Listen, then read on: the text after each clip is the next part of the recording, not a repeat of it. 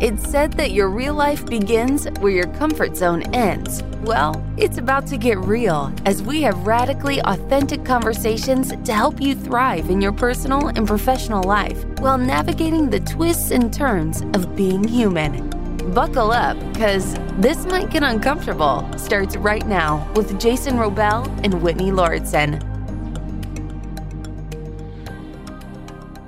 Today we have a wonderful person on the show with an account called Your Joyologist. Her name is Trisha.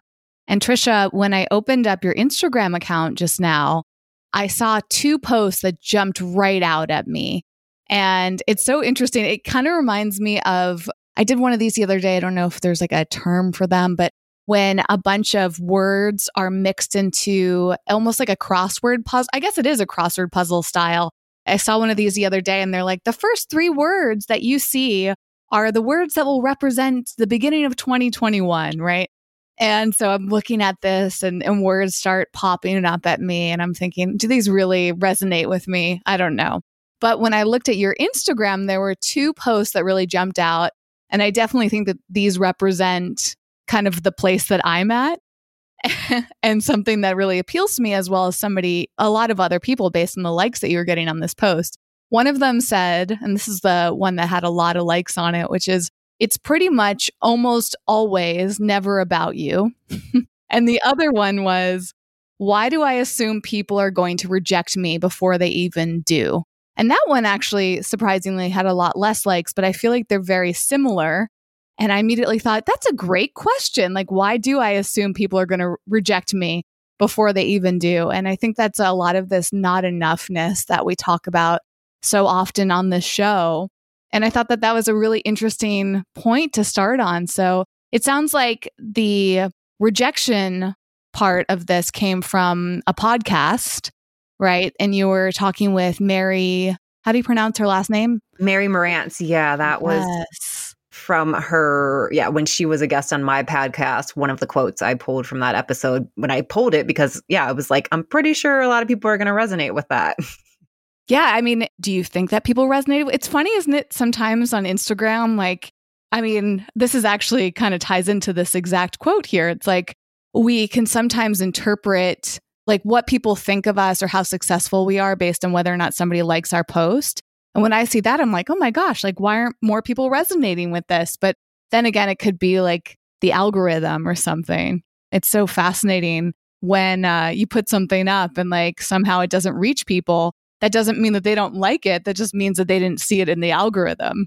No, totally. And when I do share the podcast quotes, I generally am not thinking about, I don't always pay attention to, but there is the like, oh, the time of day. I notice I get more whatever attention and stuff like that. And a lot of times when I'm share those podcast quotes, I'm doing it at just like Monday, because that's when the episodes come out, and it could be 10 a.m., it could be noon, it could be 2, just like when I remember basically.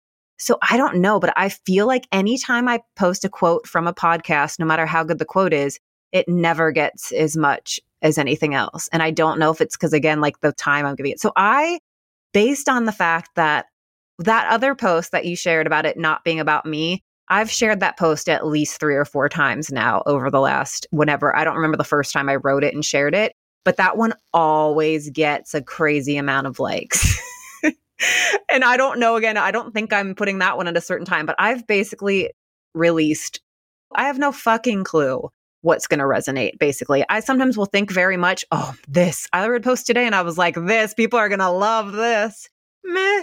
I don't know. I might have been, I posted it at an off time because I was so in my body, like, people are going to love this one. But I don't know. I think I posted it at a down time, so it's not getting that much likes. So I've pretty much let go of that comparing of how amazing I think a post is going to resonate with people based on the amount of likes it gets, that it really means absolutely nothing.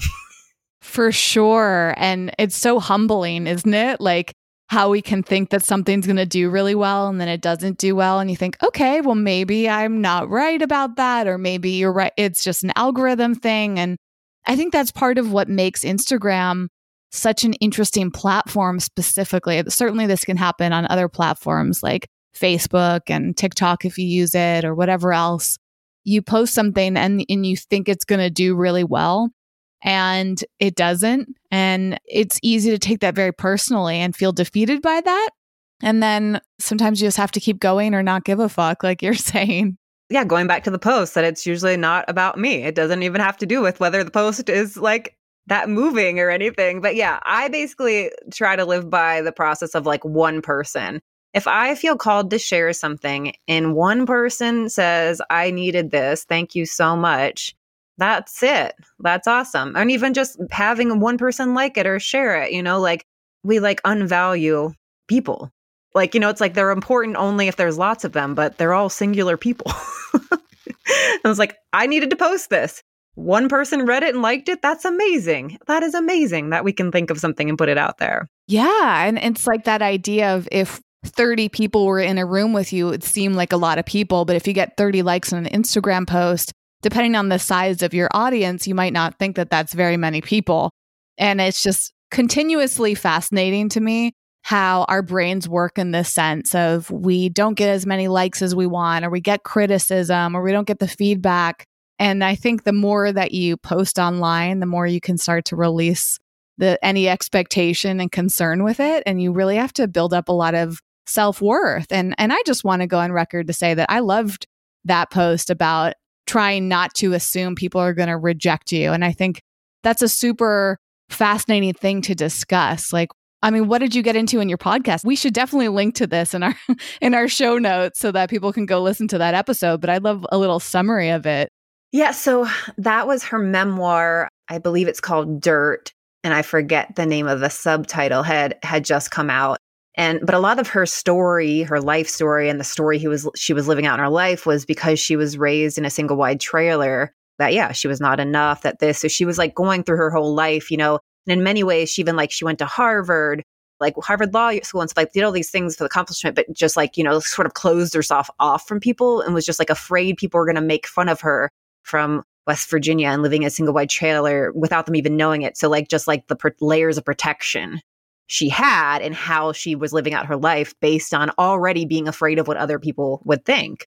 So people rejecting her without even giving them a chance. And then when she finally started to open up and telling people her entire story, that's when all of a sudden people really like her life changed and her relationships changed. And she was able to connect with more people. And so many people were like, oh, I came from this background and that, but she was trying to hide her story, thinking she would be rejected. But when she finally started sharing it is when like everything changed in her life. I think this is an interesting story, Trisha, because it reminds me of a lot of people in different backgrounds, from musical artists, actors, athletes, entrepreneurs, digging into some of their backstories. It's not a rule, but I find it more common than I would have thought years ago that people who are extremely high achievers came from backgrounds where there was either poverty or some kind of major family trauma or something that they would say their desire to succeed in their chosen field was driven by this, not just humble beginnings beyond that, more like trying to overcompensate through success or wealth or fame or notoriety. Will Smith summed it up really great. I saw an interview with Will Smith last year. He said, there's no amount of success that's going to overcome your trauma. Like, you can't heal your trauma through success. And I don't know if that was the case with her per se, but I've heard versions of Will Smith said from really, really high achievers, rich people, successful people, is they have all these levels of worldly materialistic status, but they're still dealing with sadness, depression, drug abuse, addiction. And I think it's an interesting narrative to think about, if I just go to Harvard, if I just make it to the NBA, if I just sell 1 million records, if I make it on an ABC TV show, we could have a trillion different examples. On the other side of that, there's so many tales of people getting to those levels of achievement and being like, I actually still don't feel like I'm enough. I actually still feel like a piece of shit. I actually am still believing the story of my not enoughness, even though I have all these material worldly trappings. It's really fascinating. Yeah, I mean, and I believe, Jason, that's pretty much why I do everything I do. And that's the point of my podcast and being Claim It, is that I feel that so often we're putting our feelings outside of ourselves. I'll feel enough once I lose the weight, once I get this job, once I can afford, this purse, once I'm in this type of relationship, once I have kids, once I live there. And we're constantly putting feelings outside of ourselves. Once I have this, I will feel that. But then we just keep chasing it. And so that I'm saying it's up to us to claim our worth, our value, our success, our fulfillment, our enoughness every day, sometimes every moment of the day. And that doesn't mean you can't want more, but it's just like looking at what's motivating you to go after things. And I mean, and that came from working with people who had it all, that I was touring the world as a sound engineer, working for icons and singer-songwriters and these people that were selling out concerts around the world and had everything they could dream of. And they still were not happy. They still had doubts, fears, struggles, shame, guilt, all of it. And so that's the main reason I do, well, that. And then when my father passed away, suddenly that made me shake up and be like, I have to do something to change people's lives. Like, we don't know what's going to happen tomorrow. And I'm with these people that are living their freaking biggest dreams. I'm living my dream, doing what I always wanted to do. But these people are really living their dreams and they honestly look miserable. That's ridiculous. How do we reconcile that, though? I mean, on the one hand, there's so much rhetoric in the conscious community, self-help community, wellness. I don't even know what the fuck to even call what we're in anymore. Whatever group of humans we're in that are trying to, I think at the core, better the world, better ourselves, or that's not even a good word.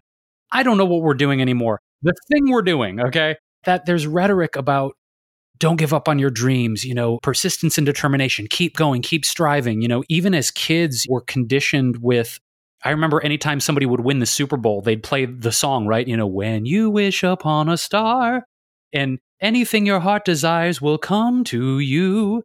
But you have this experience where you're touring with world-class musicians and knowing these people with incredible fame and wealth who achieved the kind of dreams that people are literally killing themselves to try and achieve, right? But they're there and they're still unfulfilled and or not feeling joyful and wondering, like, sort of, is this all there is? That's kind of frightening in a way, because on the one hand, we're taught and conditioned to chase our dreams, and that's almost one of the most, I don't even know, like one of the values that society holds in the highest regard. Keep chasing your dreams, keep going for it. But then on the other hand, you have this experience of meeting people who have achieved beyond their wildest dreams and they're unfulfilled. It's almost, for lack of a better word, kind of schizophrenic in a way. Like, how do you reconcile that? Like, what do you glean from that? Like, go chase it. But then when you get there, you're like, is this it? Well, so not for everybody and not all the time, but a lot of times the problem is that what happens is once you get that thing that you want, that you're not enjoying it, that you're still then stuck in comparison. What's going to be next? What should I do? And there's a lot of other people around you pressuring you in different ways. And you don't even necessarily speak of pressure, but just like, oh, what's next? What's the next this? What are you going to do about that? Like, there's a lot going on for anybody who has anything of success, right? And that we put pressure on ourselves that, like, okay, you did it. You wrote the song, that got a lot of attention. You did this, you sold out the thing. That it's usually then, well, what's next? That people are not usually celebrating themselves and their wins. There's this pressure of doing more, doing better. What can I do next? And then again, like I said, comparing to other people that might be in a similar place, or, oh, I want to be at this person's stature. And then, okay, what about this person's? What about this person? That it's like so often we're focused on other people and looking outside of ourselves instead of looking in and seeing, like, what do I want? And that's, that's why I'm writing my first book about eliminating the word should from my life and how impactful that was. But what I see is we're so often looking outside of ourselves and comparing ourselves, and it's all a lot based on shoulds. And instead, if we can look in and see, well, what do I want? What am I feeling? I'm allowed to celebrate myself and acknowledge it myself. We're also not taught that. We're not really taught. Like, it's wrong to be proud of yourself, to celebrate yourself. Like, it's lazy to like live out a dream and then just enjoy it. You know what I mean? Like, that's what we're taught. We're not taught to like savor our successes. We're taught more, better, keep going. That's so true. I mean, that's actually an interesting way of putting it too, because we talk a lot about how it doesn't seem like we ever feel enough, or, no matter how hard we work or try, like there's always another level beyond that. And wouldn't it be interesting if it was like, hey, when you get to this place, like, why don't you just step back and enjoy it for a while and savor that and spend time with your family and do the things that you really love? And I don't think that messaging is really out there. Like, I think we are kind of encouraged to take vacations as if like a 2-week vacation is going to like satisfy us enough for the whole year.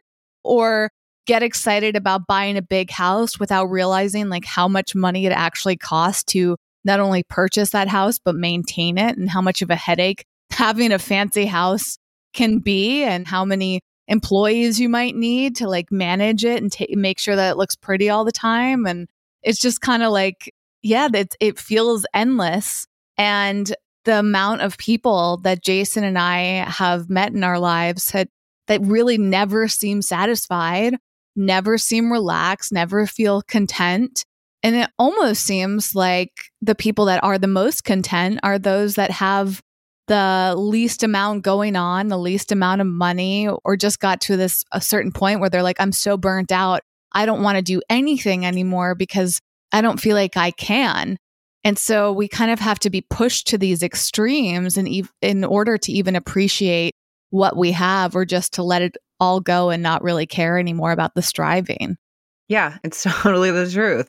It is. And I can't remember Miranda, I'm forgetting her name someone else that I had on my podcast, and she does a lot about like minimalism. And she like had a family with 3 kids, and they had their dream house in Texas, big house, big land, or a lot of land, thought they would live there forever. And then he got a job offer back in Virginia, and they decided to move into like a 2-bedroom with 3 kids. And like, they eventually then bought a like 3-bedroom, whatever, but it's still like, it's a small house. But I mean, she does amazing things, but like, it was an interesting conversation too of like, yeah, we're taught like, and how much like people in her life are like, what are you doing? Like living in a small house, is everything okay? Like, it wasn't even about money or anything, but like the judgment we receive and the confusion. If we do, and several times in my life too, I would work, because I would be on tour and work for long periods of time, like on the tour, and then when it be done, instead of going to get work right away, I would just like enjoy time off, like months. And that was so hard for people to wrap their heads around. Like, what are you doing? But what do you do every day? So like, what are you going to do next? Aren't you worried? Like, which, and it was like, I don't know. It is a risk of when will I get money? And like, people were so frightened by the fact of taking time off and just like to rest, to recover, to enjoy my life, to like, I don't know, I just want to wake up and like go to the farmer's market and do yoga, and maybe like I'll write something, maybe not. It's just like, we're taught like, what's wrong? If you moved into a smaller house, is something wrong? Is everything okay? It also reminds me of something I was thinking about earlier today, which is that we think that there's something wrong with somebody who's not like in a relationship, or doesn't have children, or like doesn't do all of these things that we've been kind of programmed to do. Like, oh, like I feel bad for you because you haven't met your soulmate yet, as if like we can't enjoy life without these stereotypical things, the house, the husband or wife, or whatever partner in our lives, and the children. It's like we have all these boxes we're supposed to check off, as if once we have completed all of them, that then we'll feel satisfied. But I mean, Trisha, and it's bullshit. It's yeah, bullshit. exactly. Yeah, I mean, well, it's a perfect like kind of segue, Trisha, because I've known you for almost a decade, and we can get into the backstory because it weaves into some questions I want to ask. But when you and I met through really, the Cafe Gratitude community with Rylan and Molly and John and Carrie and that whole world from the Bay Area to LA, you and I kind of had this interweaving of worlds, and we would see each other at gathering Shabbat dinners at Trudy Green's house and all those things. But I've seen you go from a lot of iterations in your life and career, and going from a single woman to having a husband, having kids, having a house. I'm not married, but you're not? No. Oh, okay. Well, baby daddy / partner then. I don't want to throw labels out then. I just put my foot in my mouth. That is the taste of my toenail. That's again, people then jump to that conclusion. And as I just did, you're in a partnership, you're in a committed partnership, you're in a house, you have children, you're in a very different, I suppose, phase of life or stage of life than when you and I met a decade ago. Having these things though, do you find that your joy quotient, your fulfillment, your sense of who you are has changed at all? Is it different? One could look at you from the outside and go, yay, Trisha's got all these boxes checked now. But what does that actually mean? And if you reflect on it, yeah, have things changed in terms of your joy and fulfillment at all? Is it different? Is that even a valid question? Yeah, no, I mean, that's totally a valid question. And it made me like, yeah, I'm definitely like thinking. I mean, I'm going to say no, but also yes, but like no, because I mean, yeah, I had always dreamed of having kids. I hadn't dreamed of being married, which is why I'm not married now. But I had always wanted to have kids. And so that was like yeah, I checked some boxes there. For me, that was like a big dream. But also before I had kids, I fucking loved my life and I did what I wanted and I didn't have any, I could travel whenever I wanted and I didn't have anything holding me back. And now I have kids and oh my God, they bring me so much joy.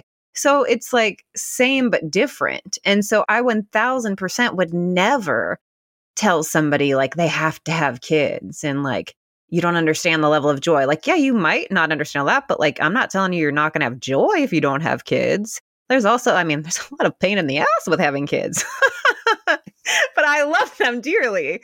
Yeah, that's what I'm saying. Like these stupid boxes that we feel like we have to check and pressure other people into checking. It's just ridiculous. It doesn't have to have anything to do with, your levels of feeling joy or successful or worthy or enough. I feel sort of like a permutation of this conversation. And I'm curious, in your cosmology as a joyologist, one of the things that I love is having been the recipient of so many of your wonderful creations in the world, your mugs, your notepads. You just sent me this wonderful journal that I'm so excited to jump into. And we will link to Trisha's website, all of her wonderful products in our show notes at wellevatr.com. Our website is wellevatr.com. We'll have all the juju and all the goodness for you guys to stalk and support Trisha as you desire. But on that note, Trisha, with affirmations and positive self-talk and really being mindful of the power of language, I feel like kind of a slippery slope there with spiritual bypassing and toxic positivity, right? In the sense that through social media or being in the conscious community, a spiritual community, there's a lot of like, no, tell yourself you're amazing. Tell yourself you're worthy, even though you could be feeling like a piece of shit. What's the balance between, I feel sometimes the pressure to be positive, right? Or for me, it was this thing for years of, Jason's the life of the party. He's always bringing laughter. He's always entertaining people. He's always infusing the room with joyfulness. And I realized after years of doing that, I felt so much pressure to be that person that if I showed up and I was glum or depressed or off, people would be like, what's wrong? What's wrong? Is everything okay? What's wrong? And I think I'm just now starting to train myself as just like, come as you are. Like if I'm depressed or sad or despondent or confused, I don't have to be fucking joyful all the time. And I'm laughing saying this to the joyologist. I don't have to be fucking joyful all the time. But I guess my question is, what is this balance between positive self-talk, affirmations, and just if you're pissed or you're sad or you're lonely or depressed, just fucking be it? What is that balance or what's the middle ground between all this? Yeah, and that's, I 100% agree. Yeah, it's ridiculous to think you have to be joyful all the time. Like that is a ridiculous assumption that I think that I've always I don't even like the term being positive. I don't like looking at things with the glass half full. I don't like just turn your frown upside down. I hate all that stuff. So it is funny. But that's what a lot of my stuff is actually more about in the last couple of years too, is that I realized some of my affirmations could have been a little bit toxic positivity in the past. So I've definitely transformed that. But also I have pretty much always, who knows, there was probably not at the beginning, but I think so, of sharing. For me, the real thing with affirmations and like positive thinking and wanting the best for yourself, that the only way to actually do that is to face the real thoughts and feelings that you're having. If you just try to convince yourself, I am enough, I am worthy of everything, I am successful, whatever, but in your head, you're like so doubtful, you're so afraid, you so feel unworthy and unloved and like, which is most of us.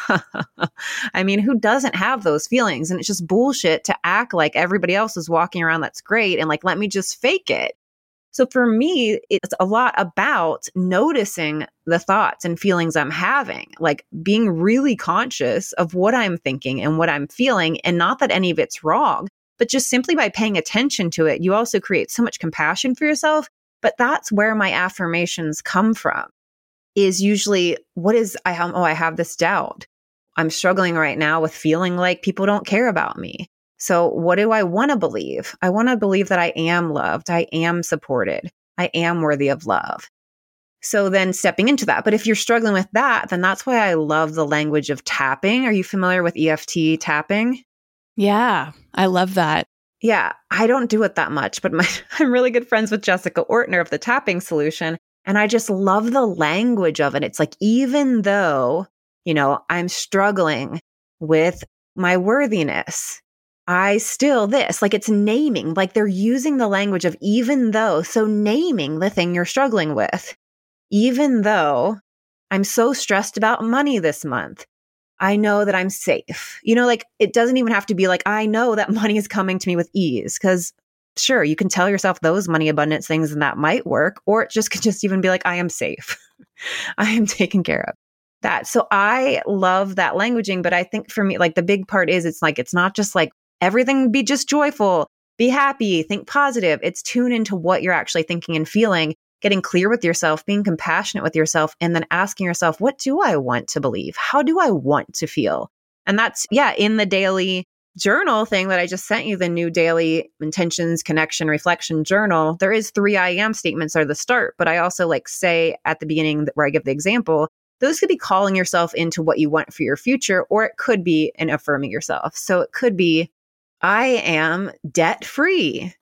It's like, if that's something like you're struggling with, I am debt free. And then by you saying that, I'm hoping it'll trigger you into, okay, so what am I going to do to be debt free? Like, let me think of some action steps for that. Or I am worthy, or I am a podcast host, or I'm a best-selling author. Like I was writing, I'm a best-selling author for a couple years. And then I would be like every day, so if I'm an author, I guess I need to write a book proposal. Right. So, but it allowed me to think about what do I want for myself and give myself that space. What do I want to believe about myself? And then starting to warm it up. And then another part of it is then choosing, how do I want to feel today? I want to feel calm. I want to feel ease. I want to feel empowered. And just even by, again, naming the feeling, it can start to get you to pay attention to, well, how do I feel? Because we're so used to, I'm guessing you guys are now used to it too, to now paying attention to feelings and thoughts. But I don't think a lot of people are actually aware of how they feel regularly. For sure. And isn't that kind of amazing?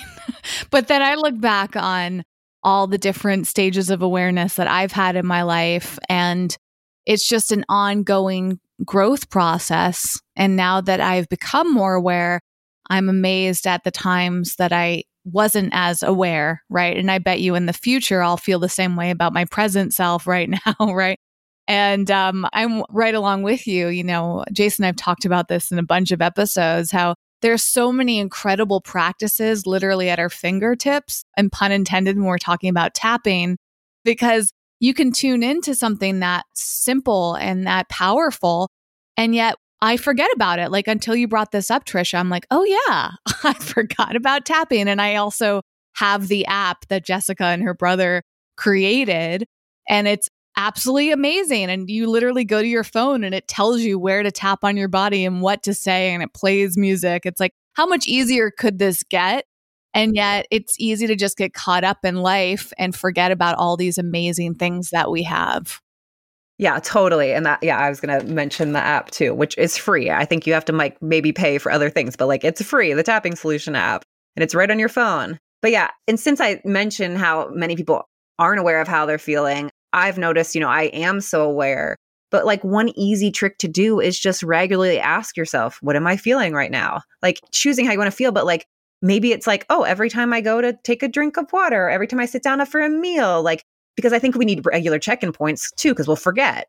So if you're not used to paying attention to how you feel and what you're thinking, then just creating, how am I feeling? Oh, I'm feeling overwhelmed.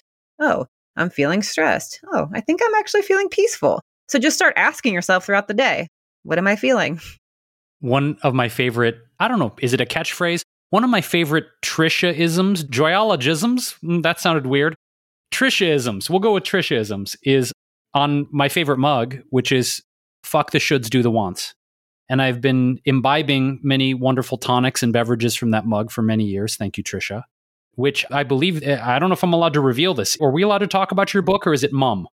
No, we can totally talk about it. That's also the title of your new book, isn't it? F the shoulds, do the wants. Yeah, I'm going with just F. F the shoulds. Not EFF, just the letter F. F the shoulds, do the wants is the title. Okay, so I want to break this down for a second, because prior to having you on, I realized in sort of word etymology geekery, I didn't actually know what the word should meant. I mean, in colloquialism and everyday use, yes, I understand how should is referenced, but the origin of the word should, I wanted to break it down and I have a reason for this. So I did a little digging, and apparently the word should derives from Old English, which is seal, S-C-E-A-L, which means to owe.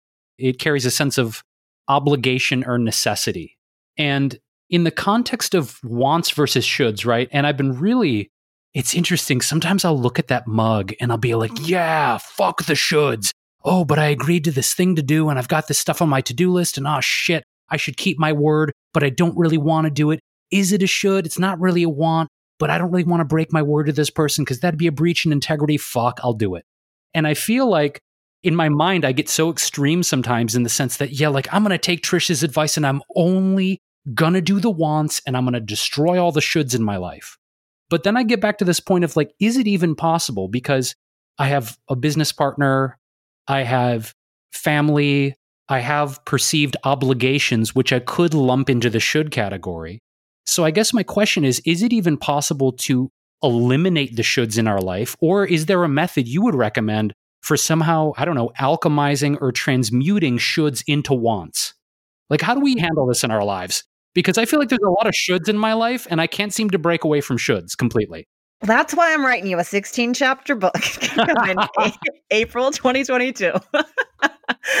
But yes, there are so many, obviously, chapters on the deep implications of the word should. And it's so deep into our language and mentality that most of the time people don't even realize that they're using it, or they don't really pay attention to why they're doing the things that they're doing. You know, it's just like, that's what we do. That's what this article told me. Oh, you want to start a podcast? These are the 5 steps you should follow. You should meditate, whatever. And so for me, I did take the word out of my vocabulary. Well, obviously I just said it, but over and over, but I usually use it only as an example. In 2008, when my father passed away, I suddenly got this internal message like, you're done with the word should. And it honestly really made no fucking sense to me because I was working as a live sound engineer at 19, touring the world, like, oh, I have a month off. Let me go to Bali. Like, I was not someone that lived a life of shoulds. So I was a little confused by this inner awakening, but I was like, okay, I'm done with the word shoulds. And I really stuck with it. I wouldn't let the word come out of my mouth. And it was mind blowing how often the shoulds showed up. And still over 10 years later, how much they still show up every day for someone who like eliminated the word, but I can still feel the shoulds every single day about, yeah, whatever it is. I have this obligation. I said I was going to do this, but now I don't want to. So what should I do? And then be like, what do I want to do? But yeah, I believe you're probably alluding to what I think is chapter 9, but I really don't want to. And there's also, one is like integrity chapter. But for me, it's always looking at the why. So like, I like to give the example of, I do not like to clean or like to do the dishes, but obviously, unless I can pay for someone to come do all of that all the time, which is currently not in my budget. And with having kids also, it's just the house is always a disaster. So cleaning never feels like a want for me. But so then I ask myself, why would I want to do this? That's one of the things I ask myself. And then how will I feel once it's done? And so those allow me to change from a should to a want. It's basically by seeing everything that shows up to you as a should, that you have a choice. And so it doesn't mean you're automatically going to say no to it and the F the should. It could be transforming it into a want. I should leave early. Well, do I want to leave early? No, I don't want to even go. Well, yeah, actually, I do want to go because I love them. And I said I was going to show up for them. What am I talking about? We can't go anywhere right now. No, but like, I'm using an old example. Like, wait, we're not meeting anybody anywhere. No, I'm just kidding. Like, for the virtual call or whatever. So it's just like seeing everything as a choice. And it feels so much more freeing and empowering. It's like when you're saying of like, oh, you know, when an obligation or something comes up where maybe originally you did want to do it. You said, yes, you wanted to. And now that it's here, oh, I'm so tired and they've got this and that. So weighing it out and also seeing it's your choice. And like, it might not be the end of the world if you canceled. Like, I don't know how many times people cancel on me and I'm like, thank you. Yes. I was hoping you would cancel, you know? So it's also, I know. I can really relate to that. But if you're showing up honestly and from integrity and like saying them, hey, when I said yes, I would, but now I'm feeling this, is that okay? And like, so also like, how can you communicate in that good way. But also, like I said, most of the times it's just like, no, I do want to go, that you're able to get yourself into a place of want. But so often we feel like things are should, and then we feel like we're resentful that we're doing it, or it's not our choice. We're just being drugged through life doing all of these shoulds, but everything is a choice. Absolutely. It's interesting knowing the history of how you and Jason met each other, because one of the first people that brought this subject matter to my attention was Molly. Is her last name Engelhart as well? Yes. So I was interviewing her when she had first opened up Kind Cream back before I think Sage was even open. And I think I still have the video of it. So I'll link to it in our show notes. And for anyone who's listening to our podcast and has not visited our website, our show notes are at wellevatr.com, which is spelled WELLEVATR.com. If you go to the podcast section of our website, you'll find this episode, which is fully transcribed for you and has resources, everything we're mentioning. And in there, you'll find this video I did probably back, I don't know, like 2009 or 10, I guess, whenever Kind Cream was open. And in that video, Molly says that one of the big lessons in her life was around shoulds. And she said she was raised by her parents to not should on each other. And she's like, if you don't should on me, then I won't should on you. And the way that she phrased it was like life-changing for me, because I'd never heard anyone say that before. And I think the context was because at the time she had, and maybe she still does, but she had honey in some of her ice creams. And it was like this debate about like, should or shouldn't she have fully vegan ice cream, and it was like this whole controversy. I don't know if you guys remember this, but vegans love to nitpick and find all the things that are wrong with food, for better or for worse. And honey was like a huge topic back then with the raw food movement. Anyways, that to me was incredibly helpful. And it's an amazing example of how like one person can say something to you and that one line will stick with you for the rest of your life. Yeah. And I love Molly. She's such a badass. Oh, for sure. I felt the same way in this video too. I mean, she's always been that way. And you see her in this video of like, she just doesn't care what other people think, and like, you could look at that and think, oh, like what a bitch. Like she's just doing whatever she wants and she doesn't care if she's pissing people off. Or you could look at that and think, wow, that's so inspiring. Kind of like we were talking about at the beginning of this episode. It's like, you're just going to do what you believe you should do. Like you're going to post on Instagram because your gut's saying that this is what you should post. You're going to make the food because that my you gut want. says what I want to post. Yeah, exactly. See? It's so fascinating too, Trisha, like when you bring this up, the reminder of conscious languaging and how it's hard to even be aware of what we're saying, because you caught me saying that. I'm so used to saying it that way that I don't even feel the awareness around some words. And Jason and I are incredibly passionate about conscious languaging. So this episode is going to make a big impact on me so I can practice not using should as much, because I absolutely agree, but I'm out of practice with being careful about saying it. Yeah. I mean, and that's why what I'm saying in the book is to actually eliminate not just the shoulds from your life, but the actual word. And because of that, I actually had a lot of interest from a lot of different publishers, but then in the end, they would be like, I don't know, because it's just about this word, but it's about so much more, because obviously there's 16 chapters and going deep into like what this word represents. But like, it was just interesting to see like the excitement, and then also like, well, we don't really know. Like, it's just about a word. And I'm like, well, it is, but it isn't. Like, I'm using one word.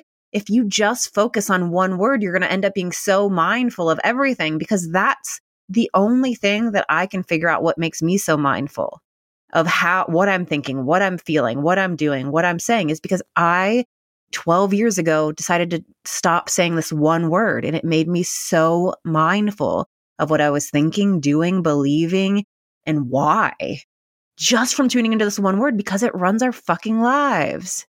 To me, I want to take a little bit deeper dive and maybe a little bit of a preview of your book, in the sense that this word being as layered and deep and meaningful as it is, what it brings up for me is in examining the word should for myself, I think that it's usually been tethered to a sense of people pleasing, to a sense of I have a duty to fulfill someone's expectation of me. But a layer deeper than that is almost like, if I don't do this should, then perhaps underneath the people pleasing, underneath the idea of fulfilling someone's expectation of, oh, there's Jason, he's the entertainer, he's joyful, he's whatever, that I'm going to risk rejection, disapproval, being ignored, which is something that we talk about on the podcast, the dual basic urges, that on the one side, human beings' most conditioned human behavior is trying to avoid rejection, disapproval, being ignored, being cast out by the tribe.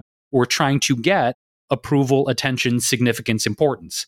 And so, like, for me, underneath should, if I really look at it, Trisha, both you and Whitney's feedback on this, of underneath the shoulds in our personal, I guess, psychology or cosmology, looking at the shit that's really motivating it. Like, if I don't do this, I might get reprimanded. If I don't do this, this person might reject me. If I don't do this, maybe I won't get the carrot of the money or the approval or the fame that I think is on the other side of it.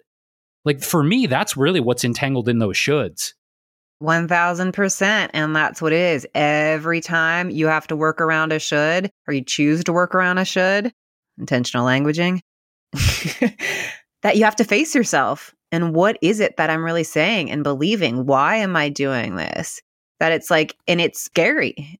It's scary every time to then, because you're putting yourself into these fears of not being enough, not living up to someone else's expectation, not living up to your own expectation, of being judged. Because yeah, we're so like craving, loving, to be loved, to be accepted, to be seen. And at the same time though, like, yeah, the fear of being rejected, like you said. So then we're just like stuck in this like weird place where we're not really living. We're not really being ourselves because we're afraid of what would happen if we were to do that. And it's so fucked up. But that's what we're doing all day long. And so by just looking at this one word, it's kind of like, I like to describe it as like a speed bump, that it makes you slow down and think about, what am I saying? Why am I saying this? Why am I going to reach out to this person? Why do I want their approval? What does this mean? Like, it gives you a little bit of a speed bump because we're just so fastly going through life and just going through the motions of the shoulds of what we were taught to do and be and say and look like, that we rarely slow down and assess it. So I'm just saying, just look at one word and it's going to show you a whole lot. And it's going to be challenging. I'm not saying it's easy. I'm like, again, that's why there's 16 chapters, but it is like, you know, and the biggest one, and one of the biggest things I like shining a light on is like, we're so often this fear of being judged. What will people think of me if I say this, if I say no, if I make a request, if I change my mind, if I whatever, if I wear this outfit, if I decide I don't need to lose 10 pounds, if I decide I don't want to be vegan anymore, whatever it is, what will people think of me? And we're so often worried about what would other people think of us. But the reality is that we're just judging ourselves all day long. We are stuck in our own fears, like our own judgments of ourselves. The fear of being judged is just us living in our own judgments of ourselves. Because usually, like, oftentimes we're not even putting it out there. We're just living into this fear of being judged. And so, yeah, and I had huge breakthroughs with that a couple different times. And then I got like, I'm still like alone in my apartment right now. Nobody's judging me. These are my own thoughts. So that means these are my own judgments. Do I really believe that about myself? Is that really what I want to believe? Shit. And, you know, and a big lesson I've learned is that a judgment can only have power over you if you believe it to be true. So that means whether someone is like actively judging you, like you're a terrible person because you did this, or you're just, again, living in this fear of being judged. It sucks when someone judges you, but it really can never have a hold over you, a weight on you, unless you too believe that to be true about yourself. And you also, again, that just gives you a magnifying glass to then look at that, to do work on yourself, to heal that. But by confronting those thoughts and feelings about yourself, you get to do work. And it's like you get to heal, you get to recover, you get to free yourself. But it's usually just ourselves that are judging us. This is so interesting because one of the things that I wrestle with, I guess, for lack of a better term, and Whitney, I'd love your input on this too, as I port this question out there, is we talk a lot about affirmations and deprogramming, reprogramming our brain, neuroplasticity on this podcast. We talk about trauma, depression, spiritual healing, psychology, therapy. I mean, we cover a lot of territory. And between the three of us, certainly we have danced around and swarmed around a lot of trainings and seminars and teachers and mentors and the whole damn enchilada, right? Of, I suppose, healing and consciousness and the things we're discussing. For me, a roadblock that I noticed for myself, especially dealing with my own self-judgment, and when I was diagnosed with clinical depression and my own mental health, and really taking a good look at one of the factors that I feel has contributed to my mental health struggles, which is repetitive, incessant self-judgment and believing it, right? Needing to unravel that and really, reprogram myself in that way. But I've entered a lot of healing processes in my life of thinking, if I just do X, Y, and Z, if I work with this therapist and do the EFT and take the Tony Robbins course and do this person and do the affirmations and use this journal and douse myself in Sacha Inchi oil and put goji berries up my ass and whatever the fuck, then I'll, quote, be finally free of this. I'll be healed.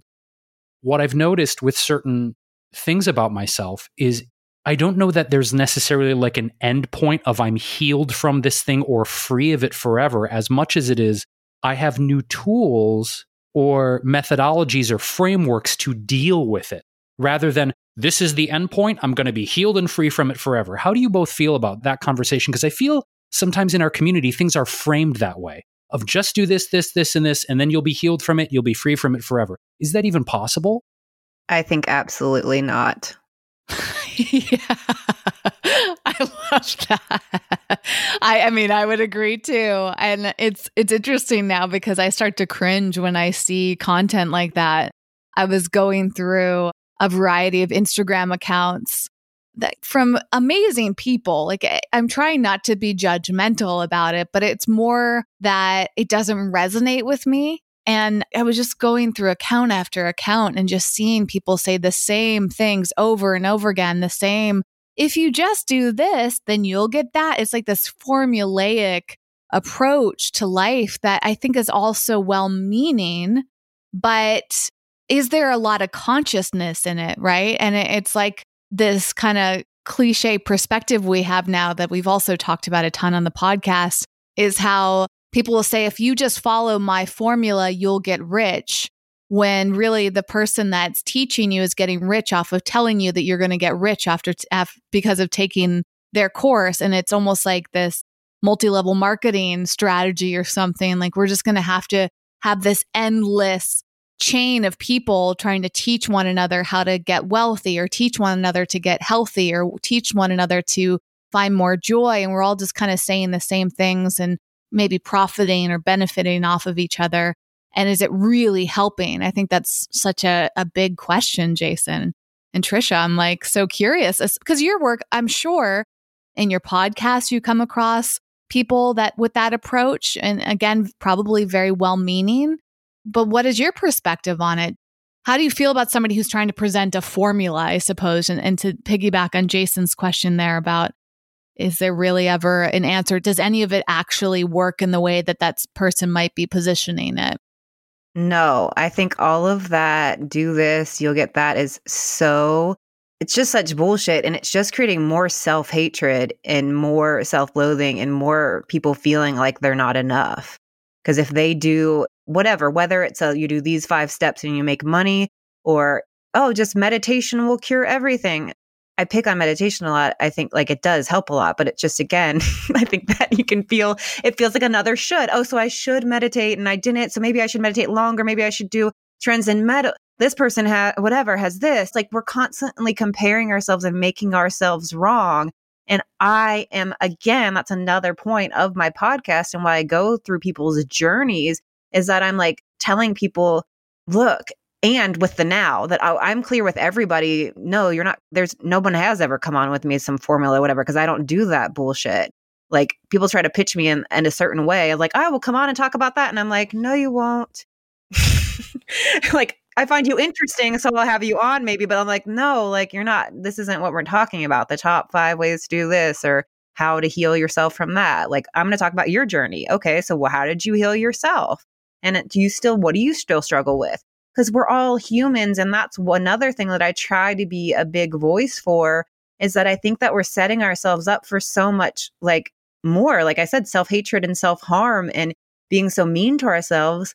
When it acts like if we do all of these things, then we're going to be good. There's nothing that's going to protect us from grief, from loss, from harm, from shitty stuff happening. And to believe that if I just eat this certain way and I exercise and I meditate and I do all these conferences, I'm going to be good. You're just lying to yourself and creating more, like you're just going to keep feeling bad about yourself and lying to yourself. Like, that's why I am trying to always be like, no, feel your feelings. You can have grief and joy. And also, like, people can feel like, oh no, if I just suffered a loss, but then I had joy, is that wrong? Oh my God, but how can I be grateful during this terrible time? That you're allowed to have all of the emotions, and that, yeah, you can live your biggest dream and you're still going to have hardships. There's not like you do this one thing and everything, or you do this one thing or this 20-step thing, or you drink the celery juice and you do this and you do this and everything's going to be great. Do what works for you and it's going to evolve. And you can do everything fucking right and you're still going to have hard days. And that doesn't mean anything about you. That's life. Yes. And it is such a capitalist perspective too, because I think many of us have been trained in the past 10, 20 plus years of like, offer somebody a formula. That's how you can make money. Like if you have a formulaic book, if you have formulaic courses. Jason and I have been down this path. Like, we're the first to admit that we thought that that was the way that we should operate as business owners. And I think we still have some unraveling to do. And just like I was talking about conscious languaging, it's an ongoing thing for us to go back and look at our old courses and examine the things that we've said on social media, because I've done all of those things too, you know, and it's not about being this perfect leader all the time. It's realizing that we too have work to do on ourselves and work to do with our languaging and our marketing and our positioning. And we're constantly experimenting and trying to figure out what works, what doesn't, what feels good, what doesn't. And going back to your statement, Trisha, about how it's so easy for people to feel bad when they try something and it doesn't work. It's like the dieting industry. I think back to myself when I was a teenager and trying to figure out my body. And not only did I feel awful about it, but I was like desperately trying all of these different products, from diet foods to equipment, gym memberships, watching videos, buying the VHS tapes, DVDs, like all that stuff, constantly trying new things. And then it's like the makeup and the clothes and like on and on. Really, I didn't want to be doing any of that bullshit, but I felt like I had to because I never felt good enough. And if you really step back and examine it, it's just like getting us to spend more and more money.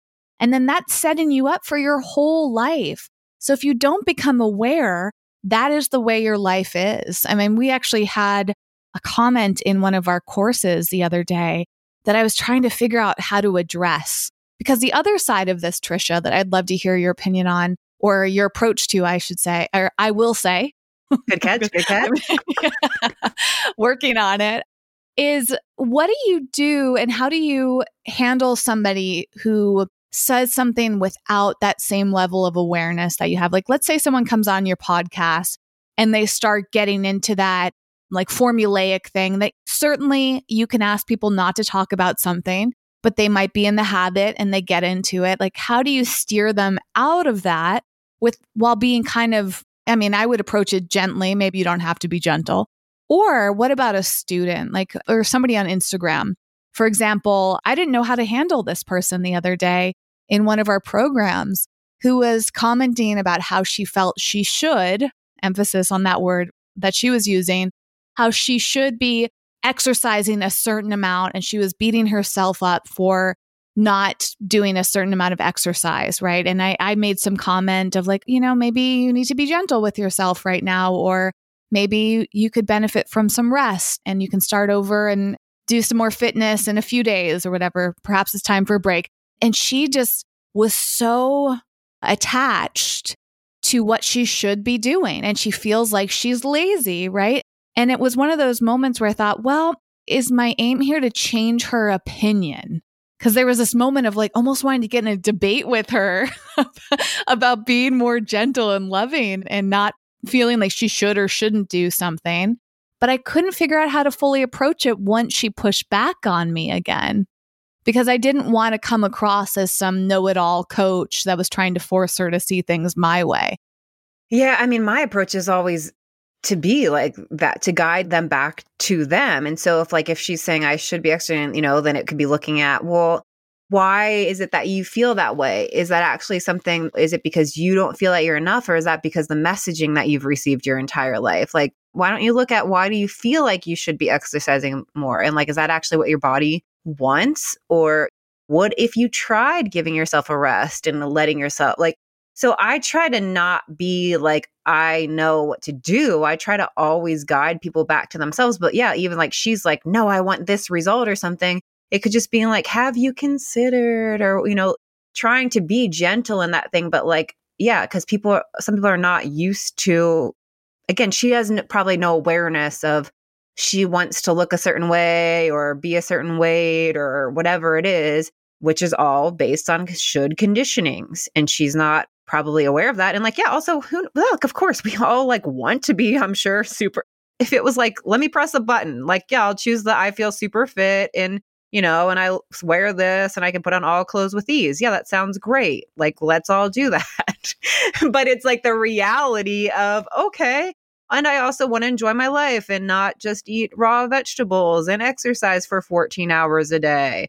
So I'm going to choose this. And also you're probably not going to feel that great if that's what you're doing every day. But yeah, I try to just always guide people back to themselves and just seeing like, and one good thing, especially when it's a should, is like coming up is like, is this actually coming from you? Or is this like coming from, messaging that you've been receiving your whole life? Like, how do you actually feel in your body and what's making you feel that way? Good God. I laugh because I'm realizing that so many of my motivations in my life have come from a feeling of not enoughness. Like, just blunt. This belief system that, yeah, if whatever, I have fucking abs and I have a certain number in my bank account and a certain car and blah, blah, blah, then I'll finally be worthy of love. But really examining human psychology and how many people in the world, not just myself, are motivated by some form of not enoughness, comparison, lack, limitation. And that's the thing, kind of the comment I made earlier about high achievers who came from some really substantive trauma in their childhood that are like, I'm going to be so rich and powerful and famous and wealthy and successful that I'll never get hurt again. Fuck you all. It's like a giant chip on their shoulder, right? To some degree. But it's like, I don't want to be motivated anymore by the chip on my shoulder I've had most of my life, because I've had a huge chip on my shoulder, right? And I've had a huge sense of not enoughness from the trauma from my childhood that I've continued to work on. But in taking ownership of it, I realized that a lot of my desire for success, notoriety, striving, some of it, yes, has been to support people in their journey, help them eat healthier, help them with their depression, their mental health, all that. But a huge chunk of it was this, I've got to be this thing to prove my worthiness to the world. If we're not motivated by that, how do we, I don't even know how to phrase this, retrain ourselves to be motivated by, I don't know, joy, service, generosity? Like, how do we begin to recondition ourselves? Because I find that for me, it is really fucking hard to let go of this thing that's motivated me for most of my life. Yeah, I mean, and you're not alone. Your situation is definitely unique to you, but that's like, yeah, we're all being motivated by the feelings of not enoughness every day. I'm still like, every day I have to call myself out on, oh, Latricia, this is a version of you feeling like you're not enough. This is that. And that's why, I was called out when you said like, oh, it'll magically go away. It doesn't. Like, we're humans and we have wounds and we have stories and our minds are active. Like, also our minds are, I think, built as like defense mechanisms, right? Like doubts, fears, worries. That stuff doesn't have to be labeled as negative. It's stuff that's there like to protect you. And you don't have to be afraid of them, but it's just like, oh, okay, I see you. All right, I see you. Doubt, fear, worry. I see you. Stress. Like, okay. But you don't also have to buy into them. But so like being aware of what you're thinking and feeling and then assessing it. Do I need this? No. Okay, that's true. No. And so a lot of, again, should want stuff goes into in the book we'll go into, and that it's like looking at what is motivating your choices. And you said like, a lot of the work that you want to do is because you do want to help people heal themselves and support them. And maybe that originally started from your not enoughness. But that doesn't mean that like you still can't serve people. And it's just looking at showing up and seeing that that's why you're motivated. Like, why did you want to record this podcast today? I know, because you just really wanted to talk to me because I'm so awesome. But no, true. It's true. It is true. But like looking at, again, it's looking at the why. So all really like in my book, I don't have a lot of like deep work. Like there's work in every chapter, but most of the work is questions to ask yourself, because that's what it is. It's getting curious a lot about, what am I doing? What am I feeling? What am I thinking? Why? What's motivating this choice? I even talk about like and I did a video on calling bullshit on being a good person. I call bullshit on wanting to be a good person. Like, how often are we like, oh yeah, I'll help you out. I'll send you this. I'll have you on my podcast, because hopefully that means like they'll have me on their podcast. It's like, what are you doing because you truly want to and it feels good? And what are you doing because you're expecting something in return? And that expecting something in return could just be they like me. They think I'm a good person. That still can be a tricky, like slippery slope, because then you're attached to some result. If I do this for them, if I say yes to this, then they will like me. And then you can get all in your head if they like don't send you a text message to say thank you or whatever it is, So like being so aware of what you're doing and why. Why do you want to do the podcast? Why do you want to create the courses? Because you want to support people, you want to heal them. And so then you show up for that want and that why, not the because I'm struggling with my enoughness and so I have to prove myself. And both can be true, but coming from the no, I'm here today because I want to make a difference. And even like people go to shitty jobs around, the country, the world. We're lucky. We might be piecemealing money month by month or really successful, but there's people going to hourly jobs and they probably hate it. And so every day it feels like, ugh, but why? Oh, I want to go to work because you can be a checkout person at a store and you are still serving people. I want to go because I support people, because I help people get their groceries and feed their families. And that feels good. So whatever your job and your place in the world is, you can find joy in it and find a want in it. And if it's really terrible and you are forcing yourself every day to find a want and it's terrible, then looking at what else can I do and allowing yourself choices and changes. But everybody can choose, like, I want to serve people. I want to show up. It brings me joy. And things can bring you joy, even if right now they're not. It could just, like I said, be pulling these layers away and looking at where you're stuck in comparison and not enoughness and all of that stuff that isn't even, other people might not be thinking about it. It's just you in your mind of I'm not enough because I work here, because I wear these clothes, because I'm twice the size of everyone else here, whatever it is. Like, how are you judging yourself is something to look at every single day, because that is stealing your joy away from you for sure. I can go on a real long tangents and rants. I'm done now. It brings up an interesting kind of thing that I've been noticing this year, as in 2020, the time we're recording this, for context, in case anyone's listening to this in the future, that I don't even know what the phrase would be called, but Whitney and I have talked about it, specific examples of what I would call joy shaming or celebration shaming.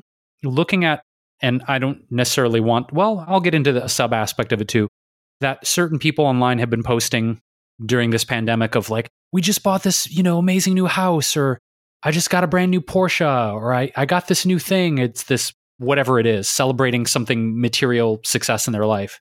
And digging into the comments, that a lot of people are like, yeah, that's amazing. We're so grateful for your success. But an equal amount of comments in some cases of like, dude, are you tone deaf? There's, 100 million people on unemployment. The economy's tanking. There are people waiting in bread lines and soup kitchens, and the homeless numbers. Like, why would you post like this new house or this new Porsche or this new thing? And I don't know if joy shaming is the right terminology. I'm just labeling it as that because I don't know what the term is, but it's interesting to notice it, that haters going to hate. I mean, always you're going to have people poo-pooing you no matter what online, but it seems that there's different permutations of it amidst the backdrop of the economic downturn and people struggling, of like, how dare you celebrate this thing publicly? Don't you know how many people are struggling? Have you, Whitney, you and I have talked about it, but I'm curious, Tricia, if you've noticed that, and well, both of your take on it, actually. I'm curious what you both think about this joy shaming that's been going on. Yeah, I haven't witnessed joy shaming, but probably because I don't dig into people's comments. But Smart. You're probably better off for not doing it, honestly. I get both sides, and I'm always going to be for supporting, yeah, I can get where that's a little tone deaf, but at the same time, sure, they probably work their butt off and they can afford that, and that's great. But what I would more promote and what I do more promote, and again, that's why it's part of New Daily Intention Connection Reflection Journal that I sent you that we mentioned earlier, that so I have a place in this daily template that says daily wins and joys. So for us to always, every day, be looking at what's a win, what brought me joy today. So the fact that you bought a Porsche or a new car, that's huge. Or I got a book deal, that's huge. But celebrating the daily wins and your joys in your life, no matter what your situation is, no matter what your income status is, where can you find joy every single day? And it can be such small things, like my kids actually ate their dinner. My kids were occupied for 20 minutes today doing their own thing, and I got to read a book. I got a reply back from this person that said yes to being on my podcast, or whatever. I listened to my favorite song. And so me putting the daily wins and joy in there is also with the hope that if you now are realizing that, oh, okay, I'm supposed to write a daily win or joy, and that you're going through your days reminding yourself to celebrate things, reminding yourself to find joy or to prioritize your joy. So I'm not for shaming anybody about what they're doing. And that can sure be tone deaf, but it's just, instead of judging somebody else, then go celebrate something for yourself today. Maybe it's you saved $5 on something you've been wanting to order. That's a win. Oh, I love those small wins. I mean, even when you said about how great it is when someone says yes to being on your podcast, because I get so excited when we have guests like you on here, and it truly is something to feel grateful for, because it's time consuming to sit down and talk with someone in a while, and you're giving your energy, your time, and your knowledge, and you're sharing so much. And sometimes not, quote, getting much back from it. And I think all of those small things are important. And we talk about a lot how helpful it is just to feel grateful each day, and that builds upon our joy. And going back to this shame side of things, I'm very sensitive to anything shame related, because I've experienced a lot of shame in my life and wasn't even fully aware of that until recently. And so I get triggered when I see somebody who's publicly shaming. I mean, the cancel culture is incredibly challenging for me. But anything of hey, let's all jump on the bandwagon and shame somebody collectively. Let's embarrass them. Let's put them out there and point out all of their flaws. Even if somebody is doing something that I don't agree with, I am very strongly against publicly shaming anyone. I think it's such an awful thing. And I have actually nightmares, dreams reoccurring about doing something embarrassing, because I have this deep fear of being publicly shamed, So I notice it a lot. And this reminds me on this note of shaming around joy. I don't know if I have seen too much of it, but one thing that comes to mind recently is there's this new trend I've seen on TikTok called Eat the Rich. And it's all about shaming people for doing perceived rich things, people that don't perceive themselves as rich, however you want to define that, because it can certainly mean different things to different people. But somebody who doesn't feel like they're rich, seeing somebody else who they do perceive as rich, and they're trying to shame them for that.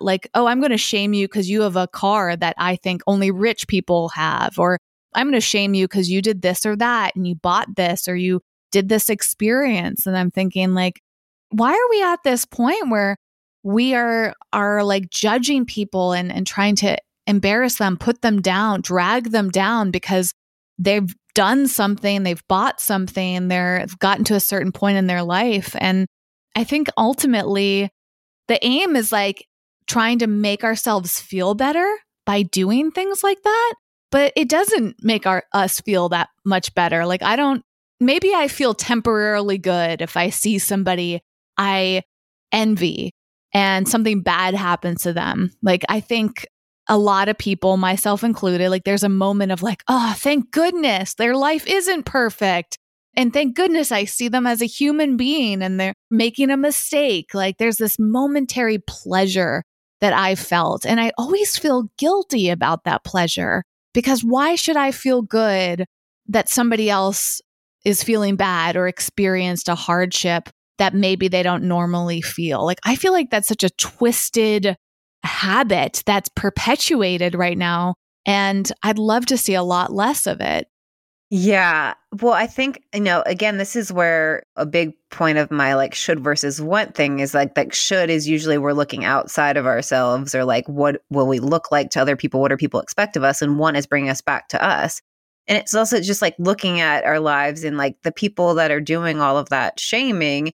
It's like they're choosing to spend more time thinking about what other people are doing than themselves. It's like, let me distract myself from what I'm feeling by let me make fun of this person who it's like, really, I mean, sure, if they had all the money, then maybe they wouldn't have bought that car or that thing or two. But like, who cares? Who cares that that person worked their ass off, or maybe they just inherited a bunch of money, but whatever, that's their life and they lucked out, and let them do what they want. Like, why are you wasting your time that way? But something I wanted to bring up, because you were mentioning like shame and joy together, and the joy shame, and it made me think about how often we don't allow ourselves to have joy about certain things or feel joy in things because this fear of what other people will think.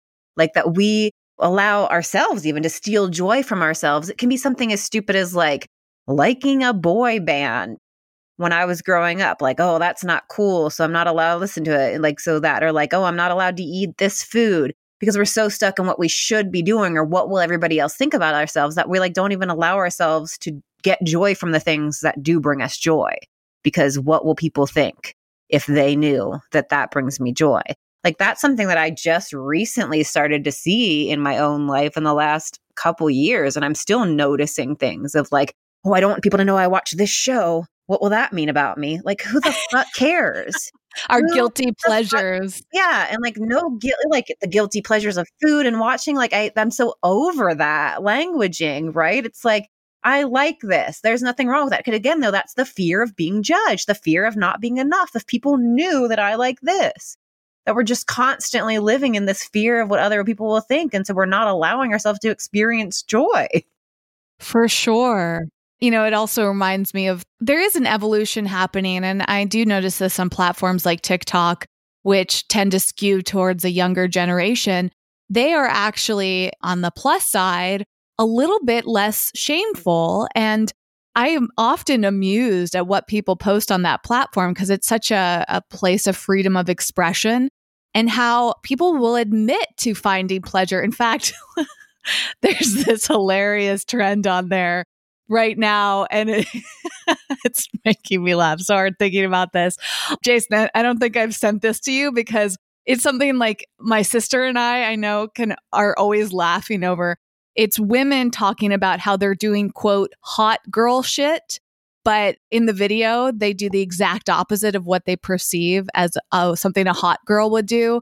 And they're kind of admitting like the basic things that they find joy in, but that they would never normally admit to anyone. Like, and they're often kind of grotesque, but like very amusing and relatable. Like the one immediately off the top. Oh my gosh, I feel like it's like such childish humor, but it's to your point, Trisha. Why do we associate certain funny things as being childish, right? There's one of these examples, a girl like examining the dandruff in her hair, and like the amount of comments in that video of women like boldly saying, oh my gosh, I do this too, but I've never admitted it to anybody. And it was like all this bonding happening in the comment section of women being like, yes, I do that. And like, we don't associate, we think like hot girls don't do this stuff. So amazing. And it is amazing, because it's like, wow, like what would happen if we felt more comfortable sharing these like, quote, shameful, embarrassing things that actually give us pleasure? And it might be something like picking a piece of dandruff out of your hair, which who would ever want to admit that? But then you go on this platform and you're like, oh, thousands of people are admitting that. Maybe it's okay that I find pleasure in this, as grotesque as we've been conditioned to think of it. The other thing that I think is amazing is, and it's a little bit in like the marketing capitalist type of realm, but I still think is cool, is more and more on Instagram, I'm seeing women talking about their sexuality and promoting sex toys. And this is a relatively new thing on Instagram.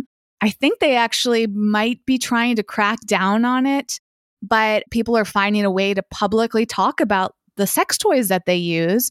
And that's, to me, something I haven't seen a ton of until like fairly recently, the last few years, like women like talking about which toys they use and whatever, and proudly talking about their sexuality. And that is pleasure, of course.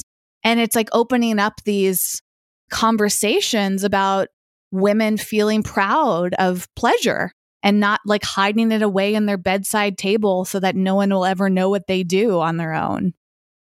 Yeah, I love that. I love that girls are, people, the dandruff thing and like, but just whatever it is, it's, when you see somebody else talking about it, then it somehow gives you permission to be like, oh, it's okay. Oh, you like that show too? Oh my God, you like, not even that you picked it, you have dandruff too? Like, like whatever it is. Oh, you've pleasured yourself too? That for some reason we feel so isolated and alone. And that's what makes us feel like it's wrong or, to do something or to like something or to be who we are. But so that's, and that's why I try to be transparent about even just like that, feeling the feelings and all of these things, that it's ridiculous to act like everything's all this one way. I think it's amazing that, that stuff is being shared. And that it's hopefully freeing up a lot of stuff in people that they didn't even know that they're like living in shame about.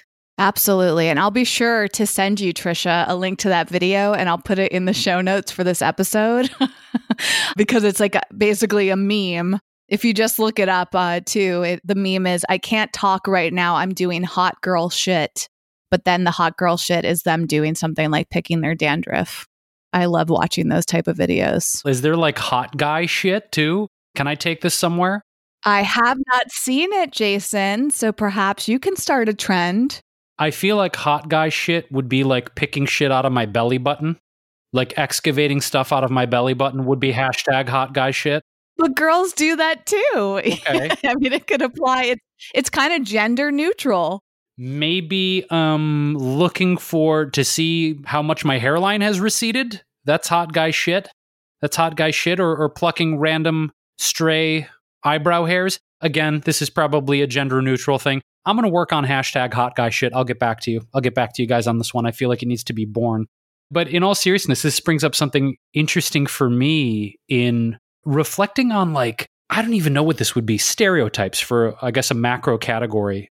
Even though I recently crashed it, I had my motorcycle for a while, and one comment that I would get from people kind of by and by was really interesting. And this came up regularly enough for me to kind of take inventory of it, was some version of, you don't seem like the kind of guy who would ride a motorcycle. And that would inspire a lot of curiosity from me. Like, what do you mean I'm not the type of guy that would ride a motorcycle? They're like, well, you seem kind of like effeminate and sensitive and whatever their answer was. And I'd be like, okay, effeminate, sensitive guys can't ride motorcycle. It's just so interesting how certain ways of being when we are doing things that make us joyful can elicit different responses in people, and for me, that's been a thing that I've kind of dealt with my whole life. Is I remember being young, and ever since like maybe middle school, people thinking that I was gay. And I don't ever take offense to it. I've just found it fascinating that, oh, you're like a dude who likes cats and you like singing Queen and you like Freddie Mercury and you like show tunes and you did musical theater and all this stuff that, whatever their thing is like equals gay. I'm like, nah, I like kittens and show tunes and Freddie Mercury. It doesn't mean I'm gay. And I also like shooting guns and motorcycles and fast cars, which you might classify that as whatever, hetero. And I think that my ultimate point is I think there's tremendous power in owning the shit that brings us joy, owning the shit that we like, and literally not giving a fuck how other people interpret it, right? And so I want to go on record and I want to start some hot guy shit and say I can snuggle with kittens on my motorcycles, shoot guns, smoke weed, do psychedelics, and drive in fast cars, and that's what I like, goddammit. I love that. All at the same time. All at the same fucking time. But doesn't it make you feel better just saying those things out loud, Jason? I mean, I feel joy hearing you share that. Fuck yeah, it does. It's like claiming it, as you say, Trisha, like claim it. Like, this is who I am. You can think whatever the fuck you want about me. I am who I am. I'm not even sure who I am sometimes, but I know what I like. And I'm going to celebrate what I like. Yeah. I mean, my favorite word is and. It's like, yes, like you said, you can like kittens and motorcycles. And it's so, again, it's all like based on these should things, like, right? We're programmed to believe this person does this, so they should be gay. If he likes this, he shouldn't like this. And yeah, just owning it and claiming it. And something I learned a long time ago too is that, yeah, people might question you about, taking time off or riding a motorcycles or whatever the thing is. But again, with that judgment thing, right? Like a judgment can have power over you if it's something you believe to be true. If you're happy with your choices and then you're just like, if somebody's like, wait, and you ride motorcycles too? You could, if you could go into self-doubt or what does that mean and be like, well, yeah, I do like this or whatever. And then you're stuck in this weird energy of shame, whatever. And then they are like, whatever. They're just like, yep, I do love cats. Also love motorcycles. And like, if you are owning your shit, then people don't have much room to, I mean, they sure can still judge you, but like, it doesn't have as much power or effect or like hold over anybody else. Like when you're owning what brings you joy, when you're owning your life choices, when you're claiming it, like there's not much space for people to put their 2 cents in. Like they'll quickly realize, oh, okay, I guess that's just who he is. And maybe they'll go gossip to somebody else. But again, like who the fuck cares? Again, like all of this transformation in my life and me going from being a sound engineer to giving up the shoulds and creating myself as a joyologist was because my father passed away very suddenly. And we really do not know what is going to happen tomorrow. And it's just so stupid that we're living our lives in such fear of what other people will think. Amen to that. And as we get, I think, close to the finish line of this episode, one thing that I want to talk about is this. I have to laugh at it because I had a conversation with 2 dear friends of mine who live in Philadelphia. We had a little FaceTime catch up, and we were talking about sort of this desire to blame things outside of ourselves for our misery or our chaos. And in the middle of the FaceTime call, they held up the latest issue of Time magazine. And on the cover, it said 2020, worst year ever. And I was laughing because I'm like, I probably think there are some people who were around in the Middle Ages during the Black Plague that may debate that notion about worst year ever. And it was interesting to me on 2 levels, right? It was interesting on one level of fucking 2020, fuck this year. It's been such shit. All this bad stuff happened. I had whatever our version of that is, right? There's been so much of like, it's your fault, 2020, fuck you. And then the other kind of thing I gleaned from it was this comparative thing of worst year ever. Interesting. Like, without judging Time magazine, it was interesting to me to notice this kind of collective victim consciousness of blaming 2020 for all of this. It's not 2020's fucking fault. And then the other side of it of like, yeah, this is the shittiest year ever. 2021's going to be so much better. We don't know that. So I don't know that I have a question in this as much as it is sort of an observation as we get close to wrapping of what do you think this is about of people blaming 2020 for how shitty life is or even thinking life is shitty? That's another side of it. It's like, I don't know, it could be shittier. I for sure think it's fascinating because it sounds like it happens every year. I mean, I remember, Jason, when you and I were marketing our course, The Consistency Code, last year for the first time, we had that great meme or video, really, that you and I latched onto of the guy falling down the stairs and being okay. And we are using that as an example of like, was 2019 a hard year for you? You know, like, was this how bad your year was? And it's funny looking back on that now because we could use that exact same video to ask people, was 2020 this bad for you? You know, like you could say that about pretty much every year. Like it's a cliche thing. And I think our brains just forget. It's kind of like forgetting pain. And Trisha, maybe you can back this up. Like I've heard that you forget how painful giving birth is. Like the brain's designed to forget. Was that true for you? Do you remember vividly how painful that experience was? Yes, and especially because my first was so much more painful than my second. I had back labor with my first, and if you know anything about that, woo! So yeah, so that analogy doesn't necessarily work for me. I really remember how painful the first was. But no, I do think 2020 did have circumstances that we haven't seen for those of us now. So, I mean, I do get I've been saying things in posts like, what a year. So I don't really say fuck 2020 or 2020 is the worst, but I do mention what a year it's been. And it has. But yeah, you're right. Every year at the end of the year, people are like, oh, can't wait. See, the new year, next year's my year. And that is pretty.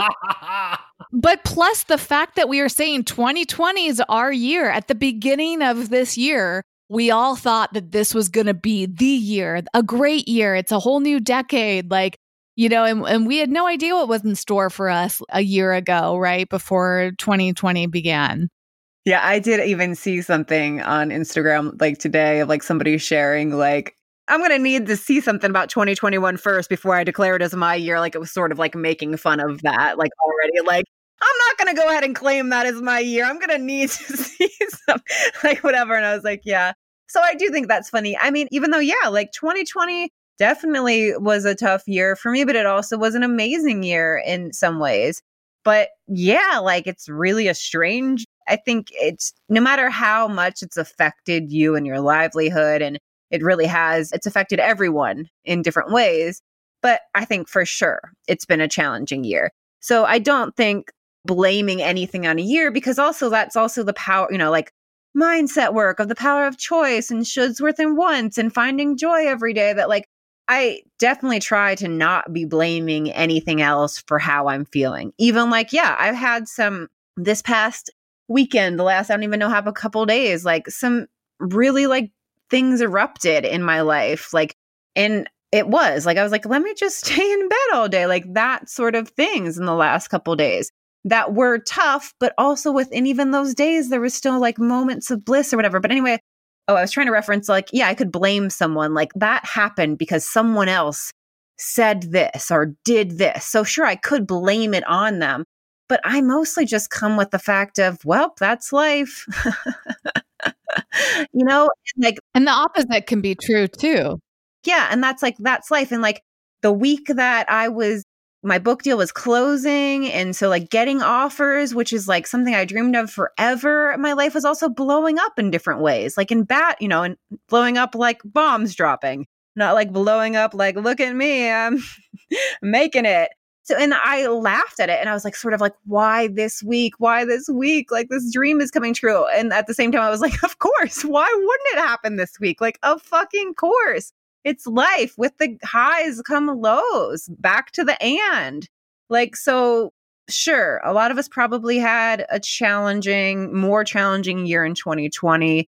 Doesn't mean the next year is going to be great. We're not owed anything. And that's why, again, I'm so intentional about celebrating daily wins, doing the joys, choosing wants over shoulds, because we can't control a lot in life. There really is not. There's a lot of things that are going to happen to us, no matter how prepared we are, no matter how mindful we are, no matter how healthy we are, no matter how much money we have, shit's going to happen to us. So enjoy your fucking life in any way you can by choosing the wants, by choosing to stop judging yourself, by allowing yourself to experience joy and not feeling shame for it, and making the choices you want to make and not what you think everybody else thinks you should be doing. There is some control in your life. You can't control everything. You're going to have upsets, but you can still have a lot of fucking joy at the same time.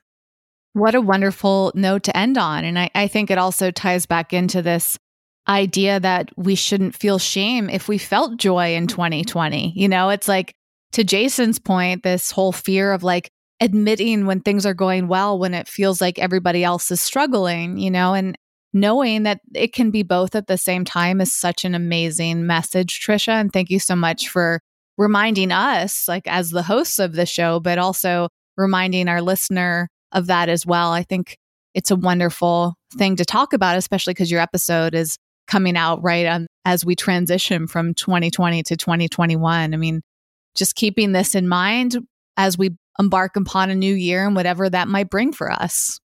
And for you, dear listener, if you've been with us this whole time, we want to direct you again to the show notes for this episode, which you can find at wellevatr.com. It's WELLEVATR.com.